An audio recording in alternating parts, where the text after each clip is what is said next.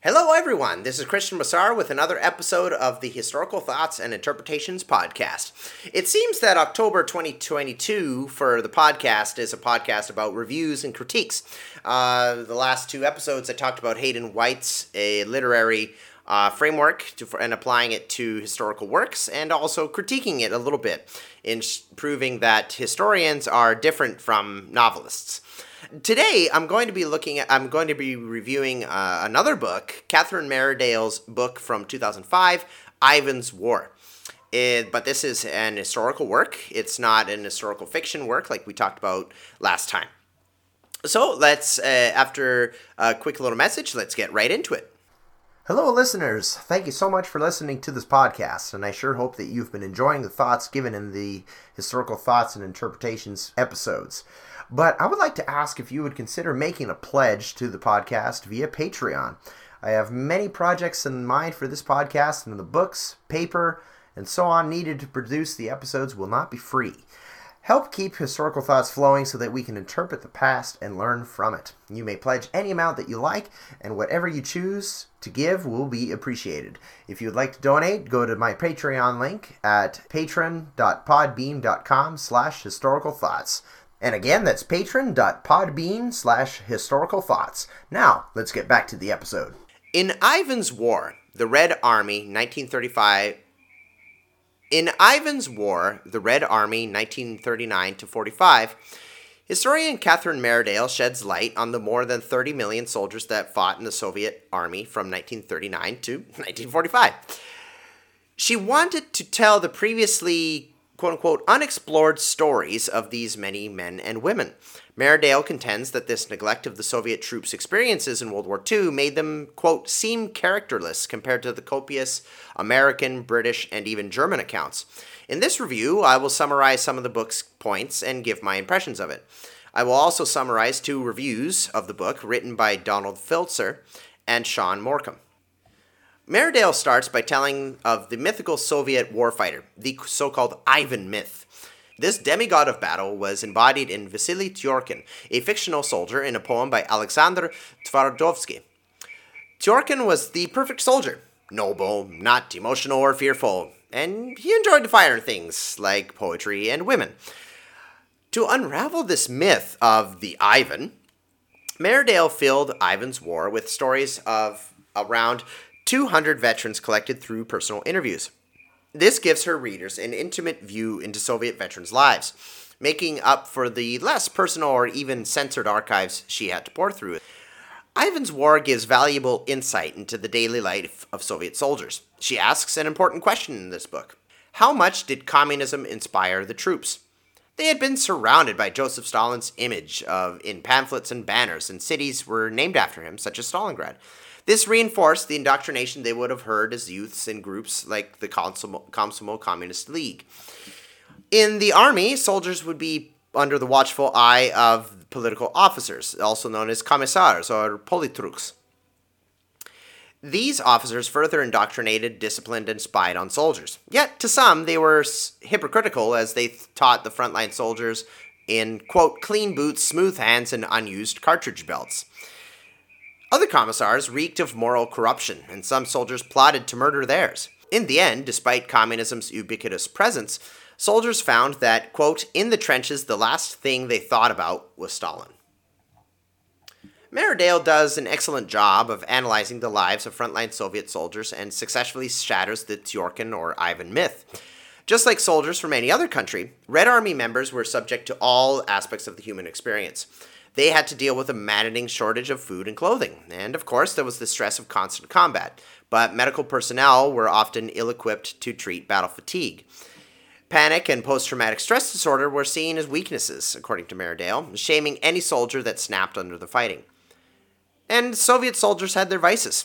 Sexual deviance was common, as some officers, quote-unquote, married many, quote, frontline wives who were really concubines. Both the German and Soviet troops spread sexual disease on the Eastern Front. Worse yet, towards the end of the war, some Soviet soldiers took revenge on their enemies by raping German women and children. And in addition to this, there was much alcohol abuse. As for many alcoholics, booze served as a way of escape for addicted Soviet troops. Drunkenness became such a problem that one Soviet officer said in 1945 that without alcohol, the Germans would have been defeated in 1943.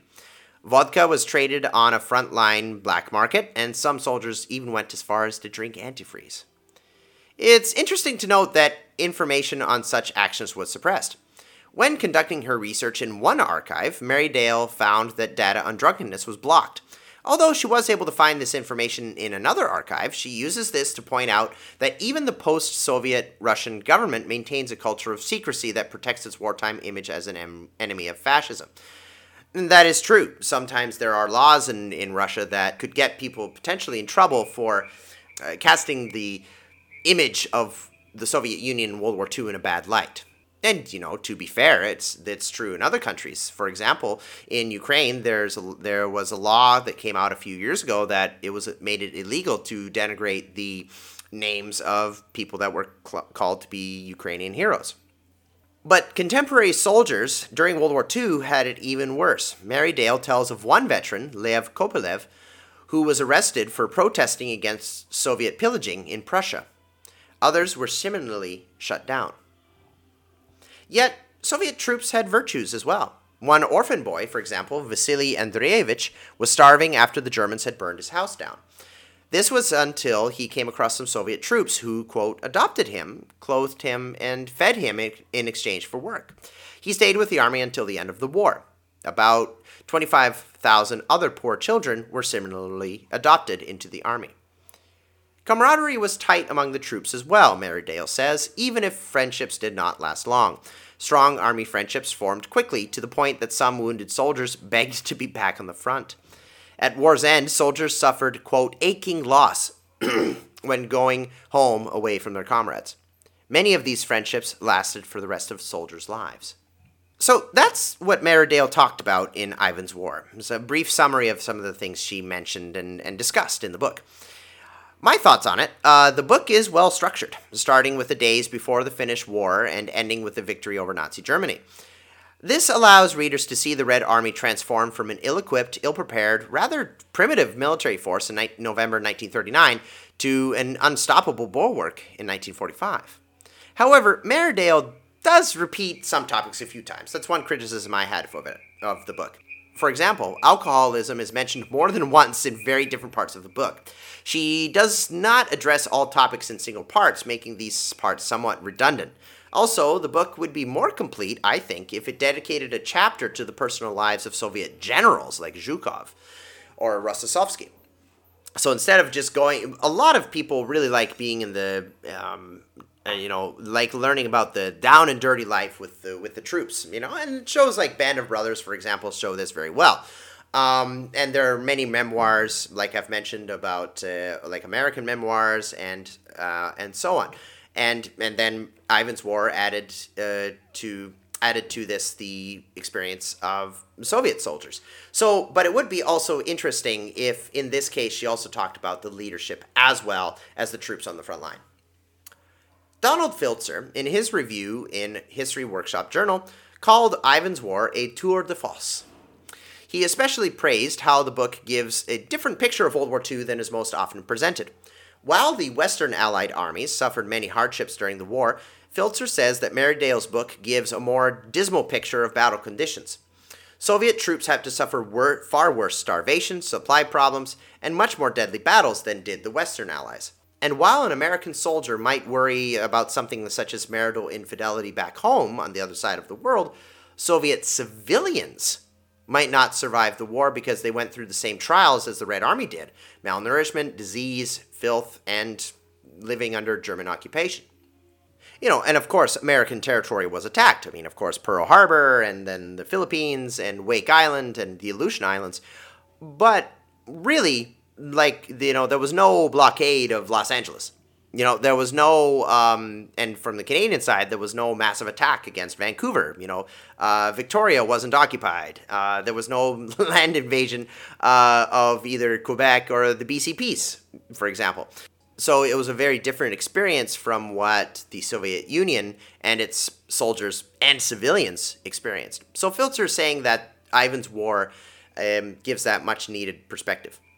Filtzer's review gives background to the previously mentioned Ivan myth.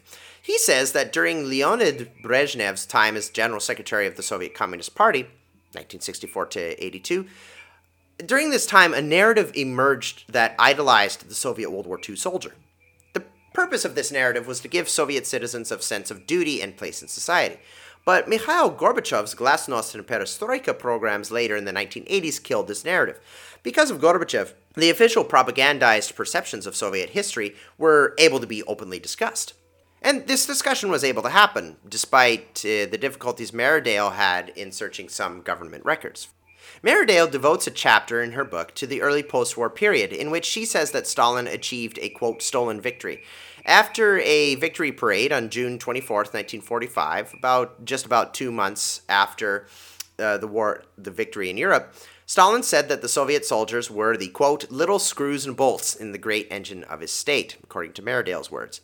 This reduced the Red Army fighter to the status of little cogs in the machine that were to be under his total control. Veterans were hopeful that after the war there would be changes back home. They had seen a different, more prosperous, non-communist world in Europe, but hopes for such changes were dashed, if they had any hopes for that. In addition to stealing victory from the veterans and generals, Stalin kept his pre-war system alive.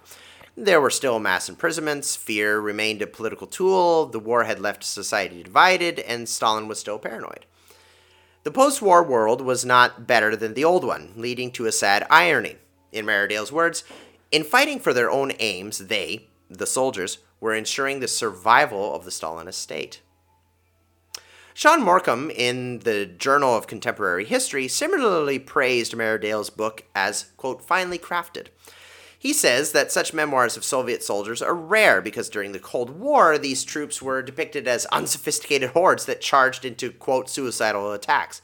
The Western film, Enemy at the Gates, which depicted the Battle of Stalingrad, is a good or bad example of this. Ivan's War is different because it makes accessible the somewhat widely unknown Soviet wartime experience. According to Morcom, Ivan's War has a few surprises, such as Meredale's treatment of, quote, Stalin's notorious 1942 decree, not one step back. Morcom notes that while this order is usually seen as indicative of Stalin's cruelty, Meredale shows that it and harsh military discipline were in fact perceived as good things, part of a useful, quote, Stalinist resolve in a time of crisis. Filtzer and Morcom do level some criticisms at Ivan's War. Filtzer is disappointed in Meredale's neglectful treatment of the Nazi collaborators in Ukraine and the Baltic countries. Filtzer states that Meredale almost justifies the collaborators' atrocities by clothing them in patriotism and anti-Stalinist fervor. Yet, before German soldiers even entered Lviv in modern western Ukraine, those who chose to do so were already persecuting Jews en masse. And Morcom suggests that while Meredale's work is a good collection of stories, it, quote, lacks our overall argumentative edge, because it, quote, weaves theory, culture, rhetoric, and individual testimony into an archaeological account. Finally, Morcom criticizes Ivan's War because while it tries to unveil the, quote, true Ivan, it finds that communist ideology still influenced individual contemporary thinking. This causes a paradox in which, quote, many fragments of the mythical Ivan narrative are revealed while Meredale tries to destroy it with the true Ivan story. Right? So Morcom is suggesting that yes, Meredale is trying to unmask the true Ivan and destroy the myth and so on, but he also finds that communist ideology is still there. But I mean, one must also remember that these soldiers were fighting for a communist dictatorship, right? In which propaganda and ideology were prevalent throughout. So, I mean, the comparison is not exact, of course. We don't want to do that. But just like an American soldier at the time might be thinking about freedom and democracy, he's being told about freedom and democracy, the truth, justice, and the American way. I believe that's Superman. But, you get the picture, right? But at the same time, a Red Army combatant would have been aware of and hearing all the time about Stalinist communism while repelling the brutal Nazi invader. So I think that this idea of, when you're looking at the true Ivan, if you find that communist ideology is there, like Meredale did say that a lot of soldiers thought the last thing I thought about was Stalin when I'm in the trenches. But at the same time, that communist ideology would be there. That would have an effect. Overall, Ivan's War is a great book that is recommended for any military historian or enthusiast's collection. I thought it was a good book, and it's a rare gem of Soviet memoir among the plethora of World War II books that are on the market. Well, at least in the Western market, anyway. Go to Russia, you'll find a lot of Russian memoirs there. The book was also very readable, making the Stalinist wartime experience and the true Ivan narrative accessible to anyone. Well, that's a quick little review of Ivan's War. I hope you enjoyed the listen, and I hope you're all doing well. Have a great day, and enjoy November.